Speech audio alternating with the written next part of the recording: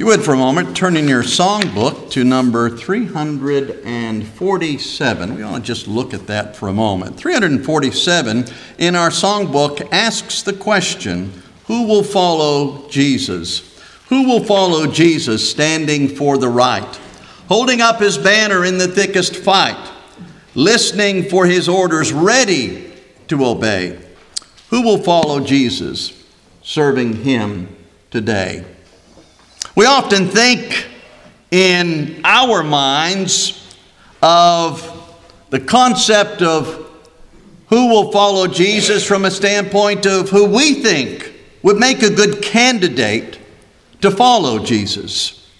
Someone maybe already accepted by God.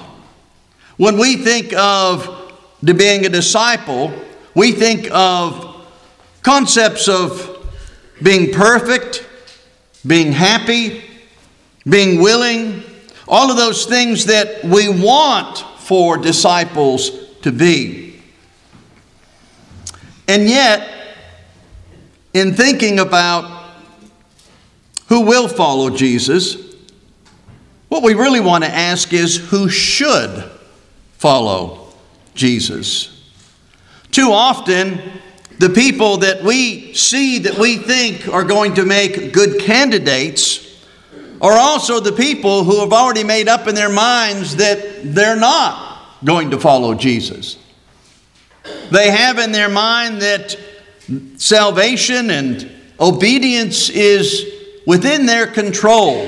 So sometimes we hear people say things like, well, I want to obey, but I've got to get my life right first. If I can straighten out my life, then I'll follow God. But if you can straighten out your life in that regard, you don't need God. You need God to straighten out your life. And all of this leads us to thinking about our lesson tonight in who should follow Jesus from a standpoint of our choices versus the Lord's choices. And I'd like to draw your attention to Matthew chapter 9.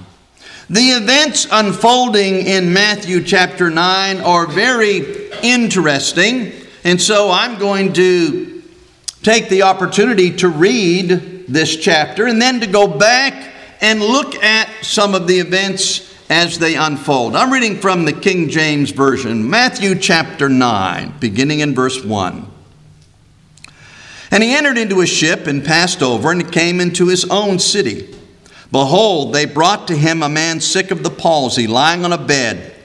Jesus, seeing their faith, said unto the sick of the palsy, Son, be of good cheer.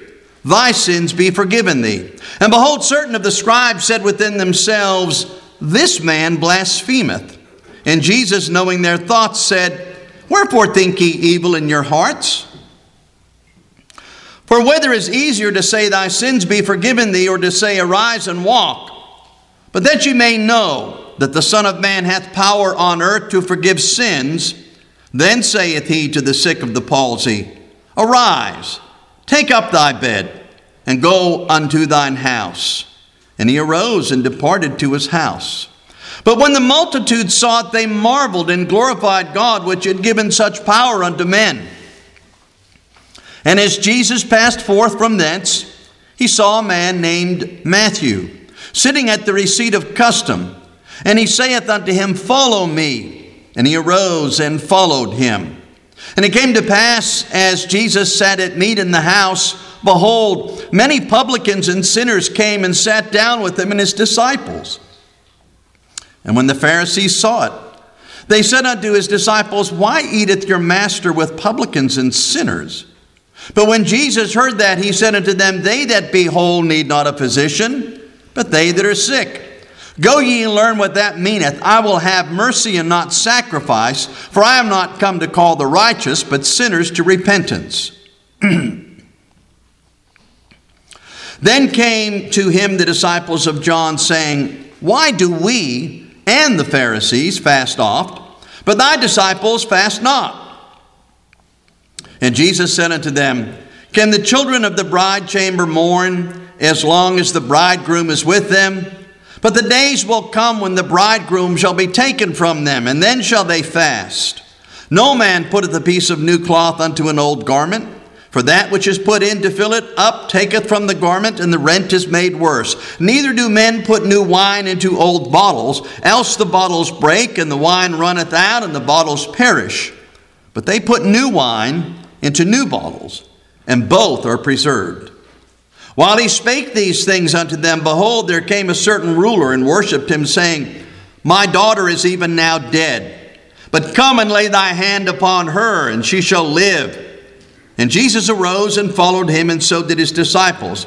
And behold, a woman which was diseased with an issue of blood 12 years came behind him and touched the hem of his garment.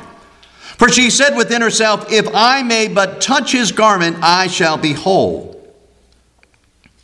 But Jesus turned him about, and when he saw her, he said, Daughter, be of good comfort.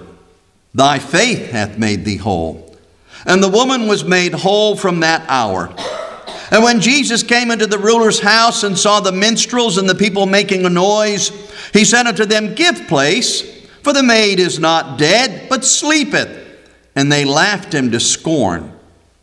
But when the people were put forth, he went in and took her by the hand, and the maid arose. And the fame hereof went abroad into all that land.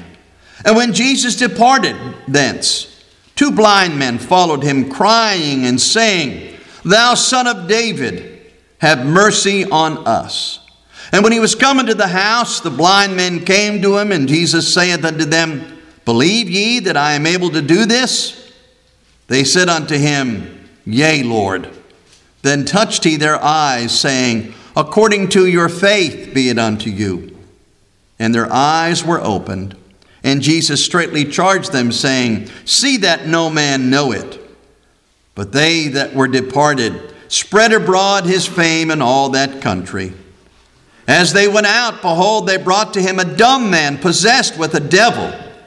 And when the devil was cast out, the dumb spake, and the multitudes marveled, saying, It was never so seen in Israel. But the Pharisees said, He casteth out devils through the prince of the devils. And Jesus went about all the cities and villages, teaching in their synagogues, and preaching the gospel of the kingdom, and healing every sickness and every disease among the people. When we look at these events, we see any number of activities unfolding. We see the palsied man in verses 1 through 7 being brought to Jesus. We see Jesus calling Matthew in verse 9. In Luke's gospel, he is referred to as Levi. When the Pharisees were then in the house of Matthew and saw all the people that were there that they didn't approve of, they thought within themselves that there was something wrong with Jesus. But Jesus chastised them. He rebuked them. But then after that came the disciples of John. And they asked a simple question. Why are we doing something and the Pharisees doing something as disciples of another that your disciples are not doing? But then in verses 18 through 35, we have all of these different healings that take place. We have the ruler coming to Jesus and asking for healing for his daughter. The diseased woman in verses 20 through 22. The blind man of verses 27 through 31. The dumb man possessed in verses 32 through 34. But then it says in verse 35 that Jesus went about everywhere in all the cities and villages, teaching in their synagogues, preaching the gospel, healing every sickness and every disease. The question we would ask then is, why did Jesus do these things? Why did Jesus heal all these different people? Here we have, in many respects, represented almost every aspect of society. We have young and old, male and female, healthy and sick, poor and prosperous, teachers and rulers, and those in desperate need. Why did he do these things? To show that he is the Christ, that he has divine power? I think we would all say yes, that this is true. But is it possible that there's another lesson that we can find here? Maybe Jesus is trying to show us who he wants to follow him. We want to pick and choose who we think would make a good candidate for obeying the gospel and being a disciple of Jesus. And so it's not uncommon for us sometimes as we look among our friends and our families and we think about sharing the gospel. We look at those who maybe already could be his disciple. Maybe they just need to make one minor change in their life. Maybe we see people that in many respects look just like us. We want people maybe who are positive, people who are not imperfect, and people who already have somehow demonstrated a desire to follow Jesus. But when we look at these events, we don't see any of those things. Who then did Jesus go to demonstrate his power, that they may see in him the one that they should follow? Well, first, we look at the palsied man. And maybe we would say that he represents those in society who are crippled, whether we're talking physically or emotionally or spiritually.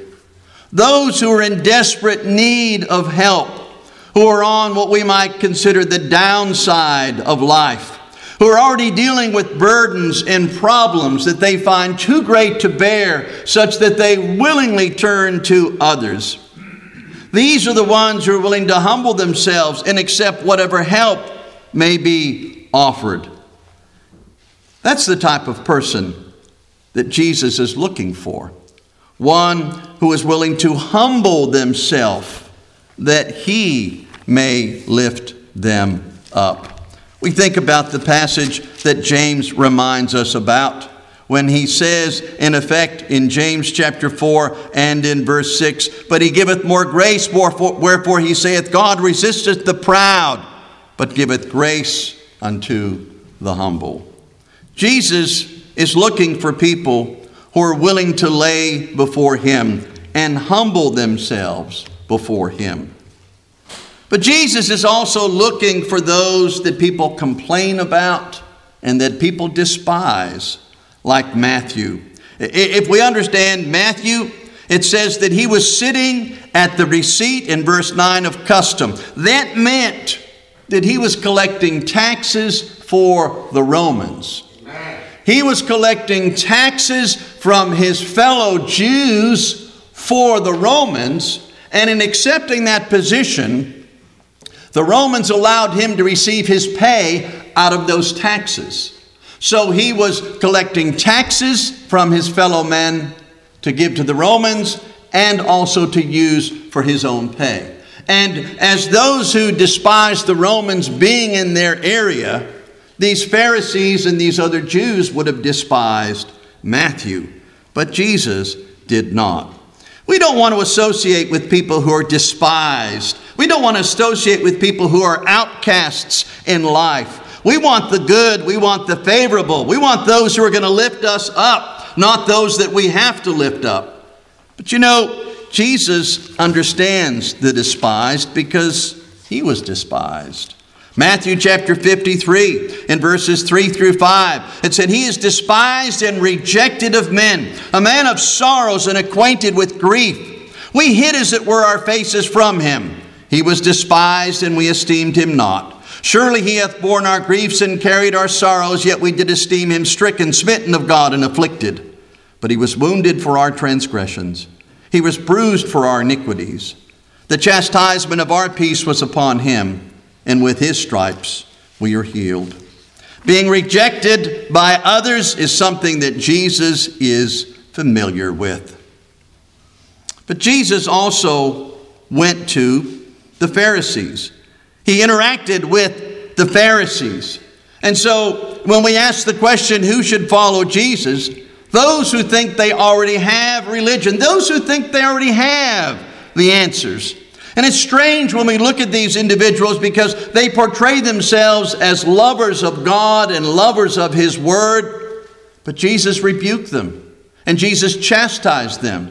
In Matthew chapter 15, He said they simply gave God lip service. They said that they loved Him, but they did not do His will.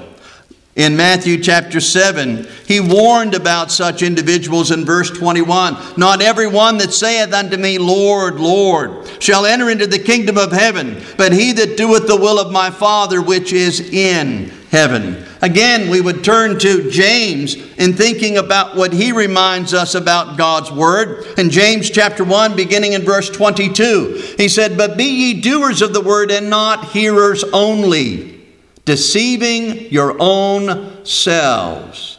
For if any be a hearer of the word and not a doer, he is like unto a man beholding his natural face in a glass. For he beholdeth himself and goeth his way, and straightway forgetteth what manner of man he was. But whoso looketh into the perfect law of liberty, and continueth therein, he being not a forgetful hearer, but a doer of the work, this man shall be blessed in his deed. James said that we need to be the type of people that hear the word, remember the word, and act on the word.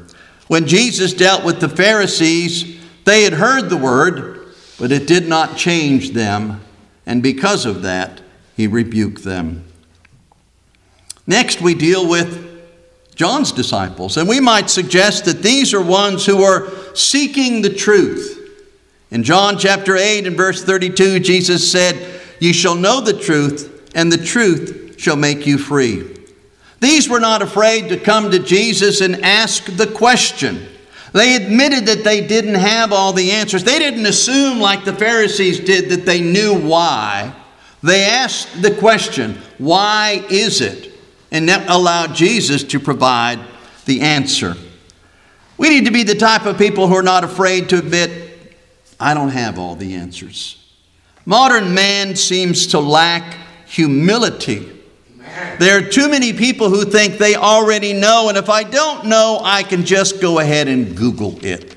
And you know, the internet is wonderful. Technology is wonderful. There is a certain pleasure in being able to go and to search and to collect and get that information. But the fact of the matter is that all knowledge does not reside with man. All knowledge resides with God. And they were willing to come to Jesus and say, we have a question, and we are hoping that you can provide an answer. When we're willing to ask Jesus for help, we're going to get the answer for what we need to do. Again, looking at John's gospel in John chapter 5, verse 33, Jesus said that John was a witness to who he was. He said unto John, and he bare witness unto the truth. John had said, Behold, the Lamb of God that taketh away the sins of the world. John pointed to Jesus as the one who can relieve us of the burdens of our sins. Those who are seeking the truth, like John's disciples, would come to Jesus. Maybe when we look at the situation that we see in Matthew's gospel, we also note those individuals who, because of age and because of illness, see their life slipping away. And so here is the ruler. He says his daughter's life is ebbing away. She is even now dead. She is at the point of no return. There are many people that feel that way. We can become burdened with the cares of the world, as Jesus mentioned in the parable of the sower in Luke chapter 8, such that we just shut down. We become so concerned with all the things of this life that any spiritual life has already ebbed away. And yet, if we will just turn to Jesus, we will certainly find the answers to life. We next see the diseased woman in Matthew chapter 9 and verse 20. And maybe we would look at her as someone who had lost all hope. The emotions of despair and depression are powerful chains of bondage. And there are many people who fall into the situation of becoming victims. And because of the attention that it gathers for them, becoming a victim can be addictive. And they find themselves as victims in every situation. Everybody is against me. Nobody wants to help me. No matter where I turn, I'm always rejected. And Satan wants us to feel helpless. He wants us to feel like that there is no one that we can turn to. But this woman, at the very least, understood that it was Jesus who could make her whole. Verse 21, if I may but touch his garment, I shall be whole. And she was right. Jesus is the only one. Thy faith, he said, hath made thee whole. When we deal with people who are without hope because of age or because of illness or because of some other thing in life that has brought them low, that has caused them to stop looking, we need to let them know that we serve a God who is the God of hope. Paul, in writing to the Romans in Romans chapter 15, verse 30, said, now the God of hope fill you with all joy and peace, believing that ye may abound in hope through the power of the Holy Ghost. When we have lost hope, we need to turn to God because he is the God of hope. And Jesus wants those who are looking for hope to come to him. After we deal with the diseased woman, and then we have the young woman that Jesus resurrected from the dead, we find the blind. And maybe these would represent people who can't find their way. They can't find their way in getting to God. Modern religion can blind us. New Age religion can cause us to seek only for self. False religion can blind us. Our own biases and prejudices against what we think should be can blind us. But when we turn to Jesus, we find that he is the one who can lead us out of that darkness. In John chapter 12 and in verse 46, Jesus said, I am come a light into the world, that whosoever believeth on me should not abide in darkness. These men were willing to place their trust in Jesus. Believe ye that I am able to do this? Yea, Lord, they said. And when they placed their trust and faith and obeyed him, they received a blessing. Next, we have the dumb man. And who might the dumb man be? Those who are possessed by, surrounded by, ruled by, engulfed in sin. There's so many people in this world who believe that their sins are so great, God would not want me. Oh, if I could only believe that I could be saved. If I could only believe that I could be cleansed of my sins. Some people are moderate sinners and maybe they don't think their sins matter. Others are those who are engulfed by sin on a daily basis. And yet what we find, both are bound by sin. Those who think that their light sins don't matter to God, and those who feel that they are so burdened with sin that there is no way that God could relieve them of it. And yet none are so far gone that the blood of Jesus Christ could not cleanse each and every one of us of all of our sins.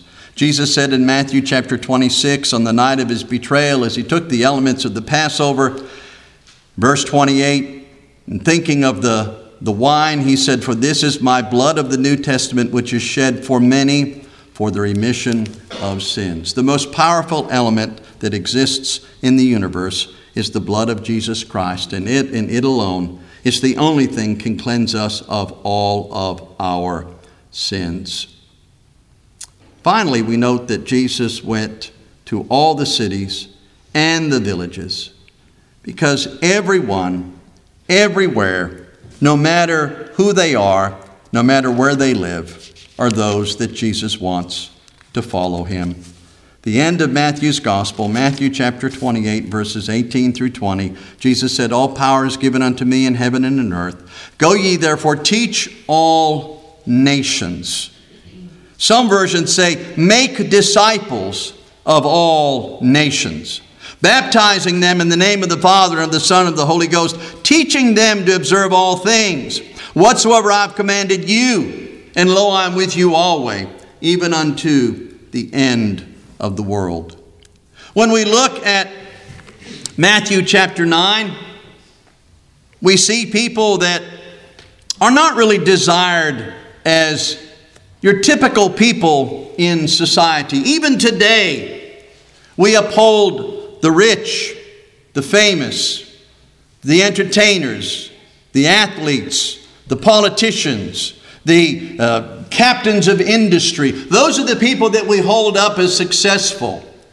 But the sick and the infirmed and the depressed and the mentally unstable and the poor and the needy, those are the people we don't want.